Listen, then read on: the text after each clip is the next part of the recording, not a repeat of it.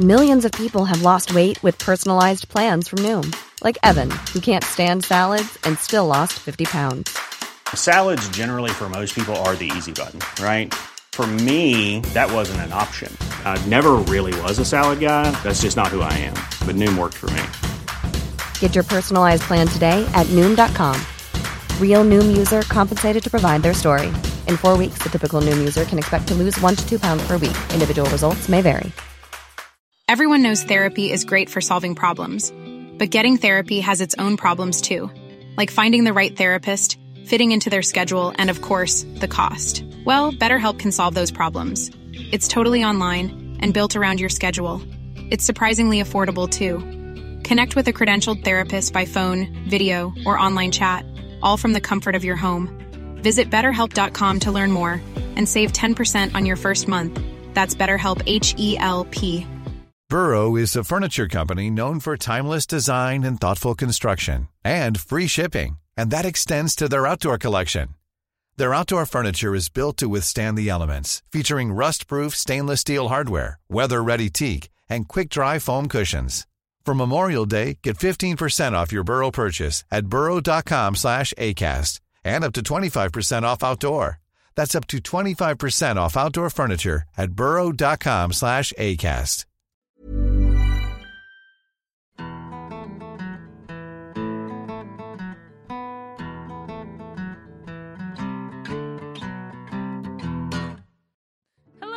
And welcome to Queer as Folktales by Stories of Scotland.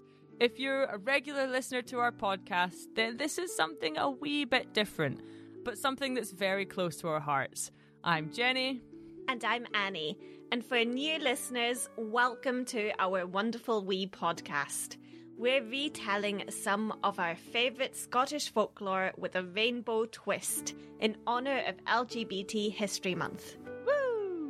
And we hope that there's something for everyone to enjoy in this little mini-series. Warning, unlike our standalone episodes, this series runs in order. So this is the first of 3 episodes where our story begins, but make sure you listen to the rest of them in sequence. This series is funded by the Edwin Morgan Trust's Second Life Awards. Edwin Morgan was a wonderful gay Scottish poet and the first Scots Macar. His work has inspired us and his words are weaved throughout the podcast. We are so thrilled to be making this mini-series. Over the last few years making Stories of Scotland podcast, we have done vast research into all the strange corners of Scottish mythology. And now, in Queer as Folktales, we are weaving many different tales together to make a proud rainbow tapestry of surreal sea stories. We both love legends and lore. And lesbians! Yay! We really do. Folklore is the sea to our dolphin. It is the barley in our broth. Blup, blup, blup, blup, blup. I don't know what noise barley and broth makes. And it's a massive part of Scottish culture. Legends are written into the landscape. Myths rise from Scots and Gaelic traditions like smoke from a peat fire. They give us an understanding of our collective identity, who we are as a people, and what values we hold close. Yes, folklore is constantly evolving. With every retelling, a story changes with the times. Queer as Folktales is light-hearted, great fun. We really hope you enjoy it.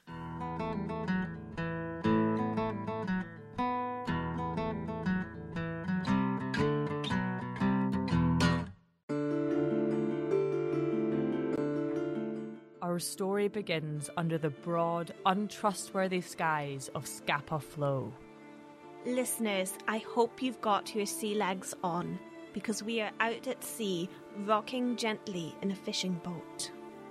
We join a young quine, Mary, as she hauls up a lobster pot against the resistance of the sea. She doesn't notice the changing of the wind, and she doesn't notice the gulls flying in from the sea in search of shelter on the land. She doesn't notice these things because at this precise point in time, her arms are really starting to feel the burn of the creel on the other end of the line. She is heaving it up in synchronization with Billy the Fisher, the old sea dog who often showed up as an extra crew member on the boat. Her pa had already been diving, collecting a bounty of scallops from the ocean floor, and so he sat watching, happily exhausted. The bounty of scallops also sat watching, big shells the size of Mary's hand, piled in the back of the boat. Her pa was known as Ian the Diver. I'm sure you could all guess why. He'd been taught the trade by Billy the Fisher, one of the oldest fishers left on Orkney. The fishing days were less than they had been. Usually they just took out the boat for tourists on nature watching trips now. But on this particular day, they had no bookings, and as the island restaurants were always looking for local seafood, they went back to the old ways. As she hauled up the creel, Mary was picturing the day people would know her by a nautical name. Perhaps Fishnet Mary or Old Rubber Rod. But you see, the thing about nicknames in the Orkney Isles is you don't make them for yourself. Other folks decide that for you. As the creel she was dragging up broke the surface of the water, she noticed that the lobster pot had an unexpected addition. A shock of nerves ran through her at the sight of it. By the time the creel was landed, she was prepared for the argument she would be having with her father. They inspected the catch, one of partial devastation.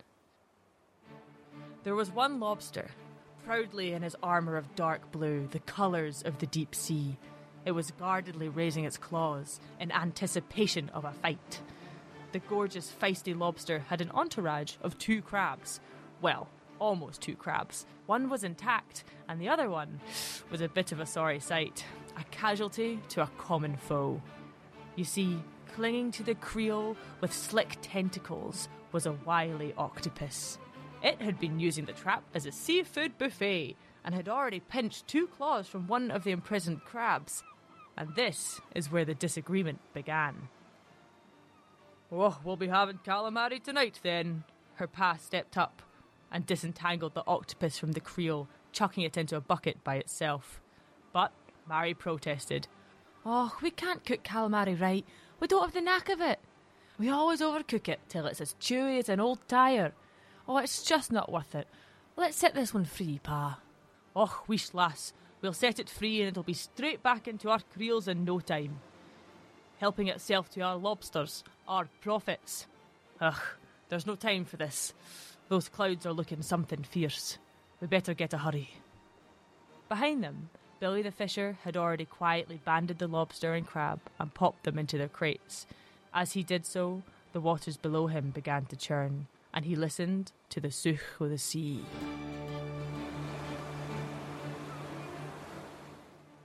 "Aye, they used to say, as the sea doth thus grow, farewell to fair weather for a while. Now we just say, it's a wee bit rough, don't we?" He chuckled half to himself and half to the creatures below, lucky enough not to be with them on the boat. Their rugged crew hurried themselves to bring the boat into harbour. They raced against the weather, which was stirring up more vicious, dangerous waves. The storm had come quickly, almost too fast. The white horses were charging to the shore, and the rain lashed furiously against them by the time they were in the harbour. Just before they docked the boat, Mary grabbed the rogue octopus out of its bucket. She felt its tentacles wrapping around her hand, pulling her close to tell her something urgent. However, there was just a bit too much octo-sooking to make out the message. She stealthily peeled off the slippery tentacles and chucked it back into the sea. Let the wee tentacly beast have its freedom. "Ah, you're too soft-hearted for the sea, lass," Billy the Fisher chuckled at her from under his sodden woolen hat. He'd worn the same cap for as long as Mary knew him, and longer than that still. It was more hole than hat at this point, but it was as much a part of Billy the Fisher as the sea was. Distracted by the raging storm, her father hadn't noticed her espionage to free the octo captive, and with a wink from Billy the Fisher, she knew her secret was safe. Now docked, the crew loaded the shellfish crates onto her pa's van. The stock is best fresh, so he was getting ready to drive round all the restaurants straight away.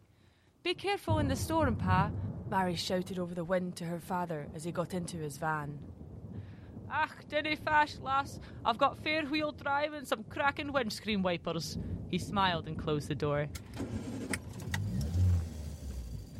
Mary and Billy the Fisher hurried up to her folks' house for supper. Mary's wee dog Alan was waiting for them when they arrived, excitedly wagging his little tail. Her mam lifted them a couple of bowls of steaming broth. Mary didn't know how her mam could always have broth for them, as she worked harder than anyone on land or sea, but Mary wasn't complaining. Her mam fussed over Billy the Fisher. "You were too old for the sea when you were teaching Ian. Is it really safe for you to be out on the boat, Billy?" she fretted, and like clockwork, Billy the Fisher responded, "I'm just there to make up the numbers for the health and safety. You know I'm a fool for the rules. I retire next year and finally get myself a cat." This exchange had been a staple of the fishing trips for many years now. Billy lived a few houses down, was often over for his supper, and already had 2 cats, as he had already retired twice. A chorus of thunder rumbled over their wee house. The storm was starting to get worryingly wild outside. Alan the terrier predictably hid under the table. The 4 of them spent the evening huddled round the fire, sipping on tea. Billy the Fisher told tales of his time at sea. He talked of waves the size of mountains, seeing bearded blue men just below the surface, and mermaids perched on rocks, singing their seductive songs. Many Mary had heard before, but each retelling was slightly more stormy than the last, the waves always a few feet higher, and the mythological creatures always a bit more real. But in the silence between tales, a tense anxiety arose in the house, in all the houses by the sea. In storms like this, it's as though the weather brings back the ghosts of old fishers, their warnings carried on the wind.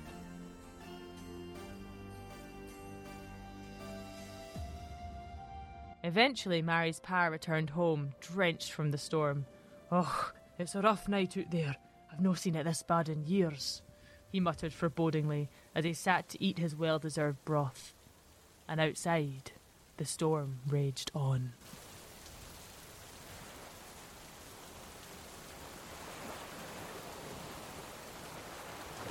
"Mother, I can hear a baby crying out there in the sea.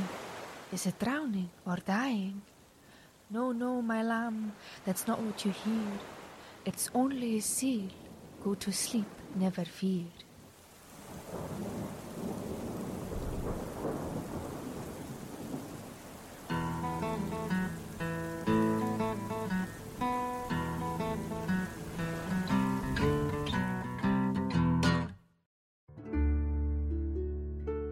The next day was one of peace and quiet, an unearthly calm. All night Mary had lain in a half-sleep, sure she could hear a voice calling through the lashing rain. As she lay, straddling the realms of consciousness, her whole being felt as though it were nothing but water carried on a distant current. When she awoke in the morning, she was disappointed not to find herself washed up on some desert island, the waves lapping at her toes.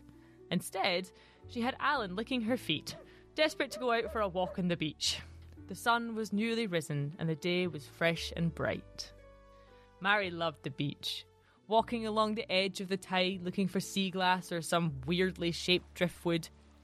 She had once found a piece of driftwood that looked just like Annie Lennox sneezing and had given it to her mum to put on the mantelpiece. Alan was busy trying to eat the waves, snarling and yapping at their gentle breaking. He had simple pleasures. But soon, Mary realised that it wasn't the waves Alan was popping off at. He would yap at almost anything. A dead crab, an aggressive-looking piece of seaweed, or even sometimes his own paw prints. But the storm had seemingly washed up something more sensational than even a piece of seaweed with Viking mentality. From afar, Mary was certain it was a seal. She ran towards the creature, hoping that Alan hadn't picked a fight with a distressed sea mammal, but as she got closer, something seemed off about the creature. Its outline was blurred against the water. Her eyes couldn't quite make out where it ended and the sea began. As she approached, the creature looked less and less seal-like, and more human. Only a few feet from it, Mary was unsure whether it was alive or dead, but one step closer and she could hear its breathing, slow and deep, in perfect harmony with the tide. And yet, she still couldn't quite tell what it was. From hidden behind her legs, Alan gave a timid growl. All of a sudden, the beast turned to look at her, with the face of a beautiful young woman. Peculiar, clumpy fabrics in shades of greys and blues clung to her body. Their eyes locked, and Mary found herself shocked that she ever thought this poor woman could have looked like a sea mammal. Her words caught in her throat as she gazed at the woman, so wet and cold, her skin glistening with salt water, so pale it was almost blue. Mary couldn't move. The sound of the waves fell quiet. It was as if they were underwater or under a spell. A sharp whiff from Alan snapped Mary back into the realms of reality. "Oh, you must be freezing your fingers off. How long have you been out here?" Mary exclaimed. Disorientated, the blue-eyed woman looked down at her fingers as if she were surprised she still had them too. Mary tore off her jacket and gently wrapped it around the woman's shoulders. Alan, no longer scared, pranced excitedly around at the prospect of a new friend. The woman looked confused and frightened. What happened to you?" Mary asked. The woman looked down at her sodden clothes. She opened and closed her mouth, but the words didn't come out. I think I should take you to a doctor," Mary reassured the woman, but the words didn't calm her at all. The mysterious washed-up woman opened her mouth, and out flowed the most sublime sounds of the sea. "Arf, arf, arf!" Baffled, Mary was uncertain as to what had just happened. "Is that Norwegian? Are you from a boat?" "Iceland?" The woman responded sorrowfully. "Arf, arf, arf!" Alan delightedly responded with, "Ruff, ruff, ruff!" Mary, however, like the woman, was utterly lost for words. She reached out and Mary gently took her hands in her own. The fingers were icy cold. Mary rubbed them gently, trying to share her warmth.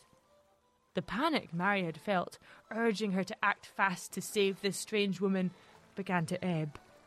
And then the stranger tried to speak for a third time. "Arf! Arf! Arf! I come from the ancient depths of the North Sea. I swim with mermaids and visit giants in caves. I am the ocean, my people are the sea. In our sacred language, we are revered as Arf, Arf, Arf. In your tongue, I am a Arf, Arf, Arf. My name is Sinead, and I am a Selkie." Arf! Mary was awestruck. Was this woman really saying she was a Selkie? Maybe this poor soul was suffering from some kind of disorientation or pneumonia or shock. Mary had heard many stories of Selkies. They would drag sailors to their death and eat their flesh, ripping their skin from their bones and drinking their salty blood. And this woman, well, she just seemed to be a bit lost on the beach. But a Selkie? That was the stuff of fairy tales. Well, dear listeners, we've read about Selkies in the oldest Norse and Scots stories. A Selkie is half seal, half human. In the ocean, they take the form of a seal, and on land, they take the guise as a human. Now, their true home is in the deep, inky seas of the Scottish coasts. But, just like seals, they must come on land to mate and find love. Well, young fisher Mary didn't know what to make of this surreal Selkie woman, or what to believe. And so, she solved this problem in the way her folks have solved problems for centuries. She invited her back for some broth. And much broth was had, as our washed-up Selkie was exceptionally hungry. And because hospitality was in her nature, Mary ended up inviting Sinead to stay in their guest room. And do you know what happens when a fisher invites a half-seal into their home, Annie? Something fishy? You can't even imagine. It was a fish feast. Delightful Selkie Sinead became a common feature in the kitchen. Mary's family enjoyed the help and taught the new fish lover all their best recipes, from fish pie to Cullen skink. Things seemed to be going wonderfully. Happily ever after, you could say.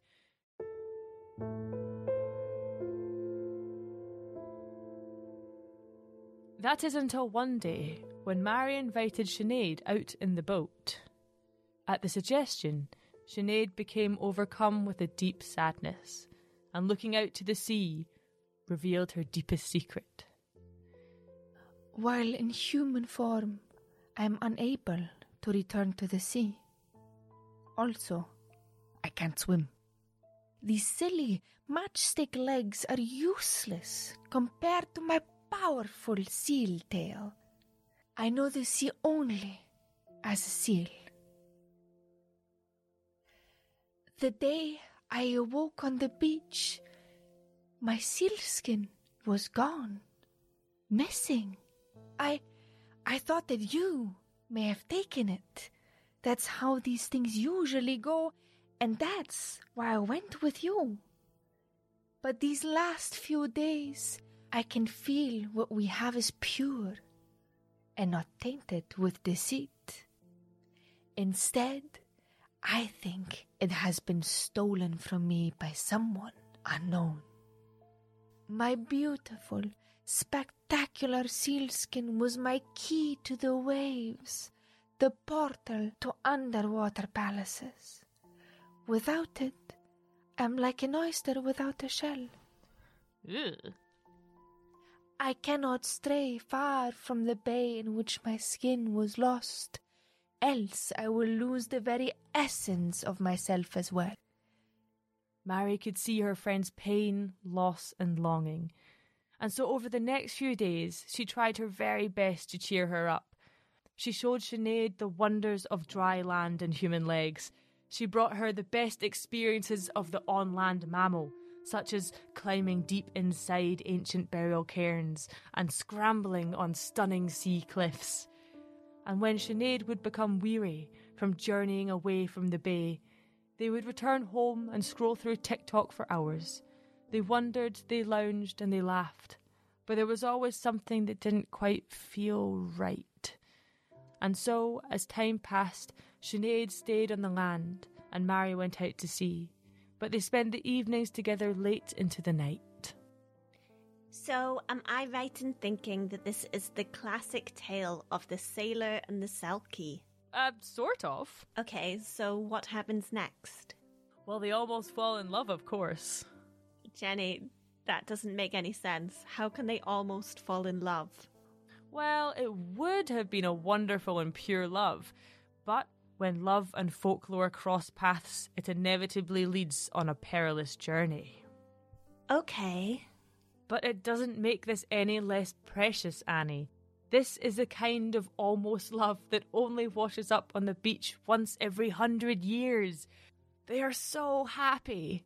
So much so that they both seem to forget that in mythology, we almost always find some vengeful god or evil monster, and that these tales, well, more than not, they end in dreadful tragedy and painful death. Aye, but perhaps they are too besmitten to listen to the warnings of the old ballads.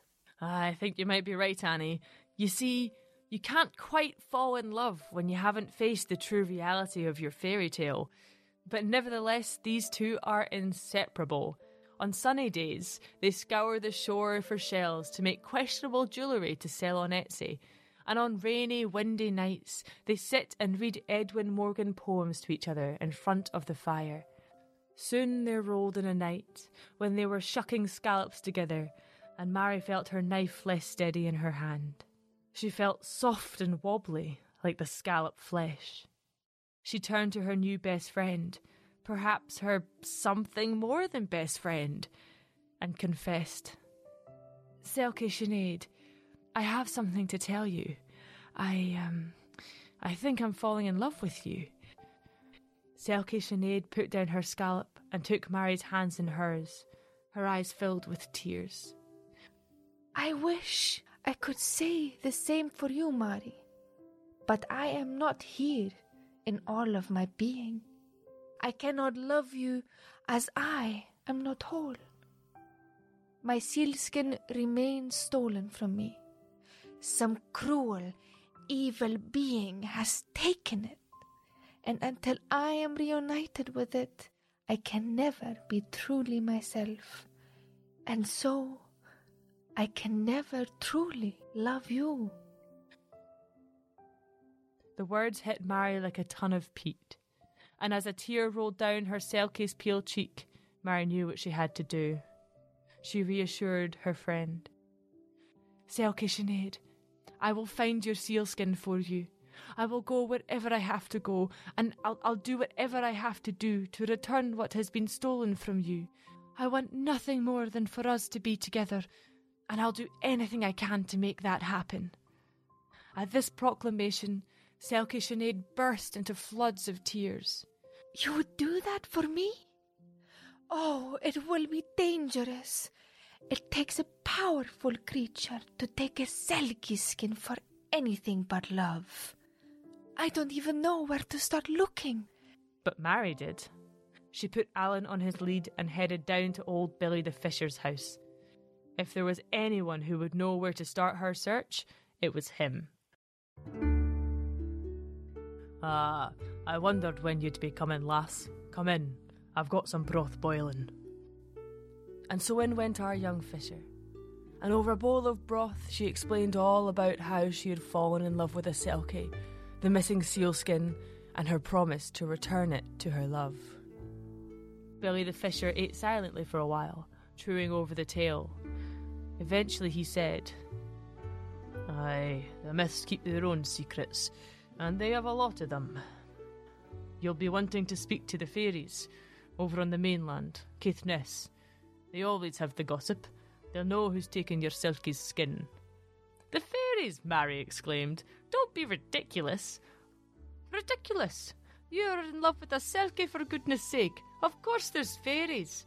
The mythological world doesn't revolve around you, you know. Oh, I've seen many a fairy in my days, so I have. But you be careful now, lass. The fairies are tricksy beings. I lost much of my youth to them. Not that I mind that much. It was a cracking time. But I didn't have a Selkie love waiting for me at home. You'll want to be letting them know it was me that sent you. When you find them, ask for a Douglas of Longlegs. But where will I find these long-legged fairies? Mary questioned. Why, the brochs, of course. Flow country is awful flat. Not enough hills for the fairies to live in, and so they live in the ancient brochs. Head for Bruinbroch.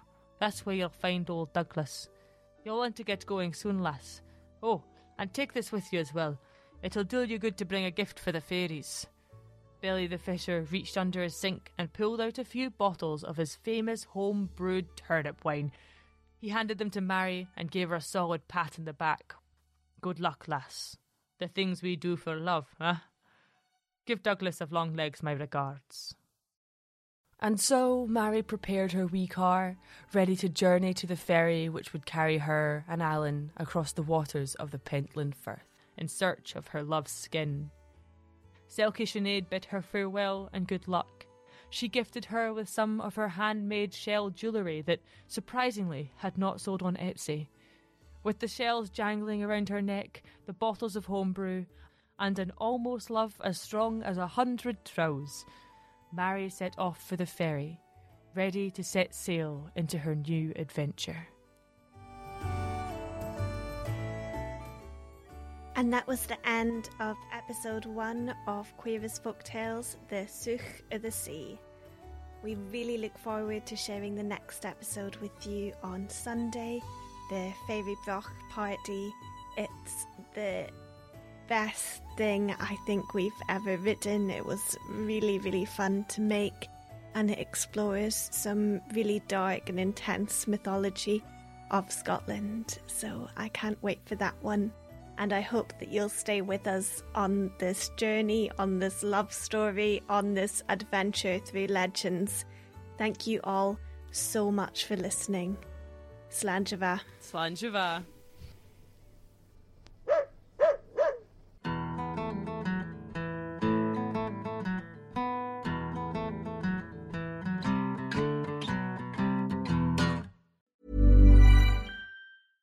Even when we're on a budget, we still deserve nice things. Quince is a place to scoop up stunning high-end goods for 50 to 80% less than similar brands. They have buttery soft cashmere sweaters starting at $50, luxurious Italian leather bags, and so much more. Plus, Quince only works with factories that use safe, ethical, and responsible manufacturing. Get the high-end goods you'll love without the high price tag with Quince. Go to quince.com/style for free shipping and 365-day returns.